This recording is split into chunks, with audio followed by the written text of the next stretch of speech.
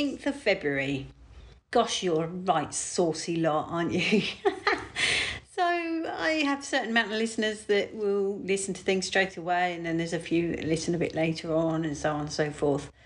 Seriously, you put explicit on one, which I did obviously with my one yesterday, which, let's face it, wasn't that explicit, but honestly, I'm unsure of the rules, and it does deal with adult content, so I thought, why not? But anyway, my point being, you mark it explicit and suddenly you have a load of people listening to your podcasts. So yeah, what a saucy lot.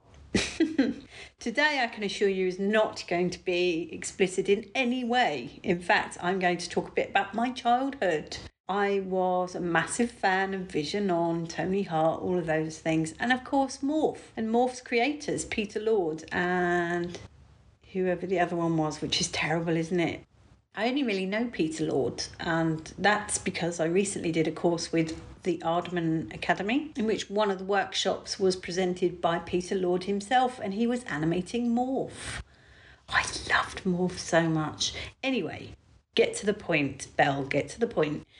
The point being that the golden, let me get this right now, the Golden Morph Competition 2022 is now open, and I am umming and ahhing about whether or not I should apply.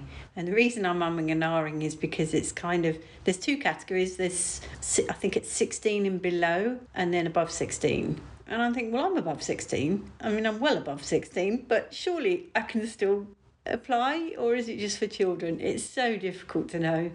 But I suppose the key thing really is that I actually need to have an idea of what I want to do. Your entries must be about a minute long, and I was working that out. That equates to about 1,500 frames, which is going to be quite a long time. And I've got till the end of March. So basically I need an idea, probably need some sort of, I don't know, I'll need some kind of props, I'm sure. I can't imagine a scene where Morph is doing nothing but just being there, just miming.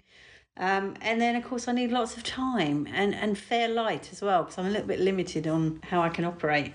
I'm boring you now, but yeah, take it from me. 25 frames per second. So 1 minute, yeah, that's a lot of frames, isn't it? I'll think about that one. Much love and gratitude.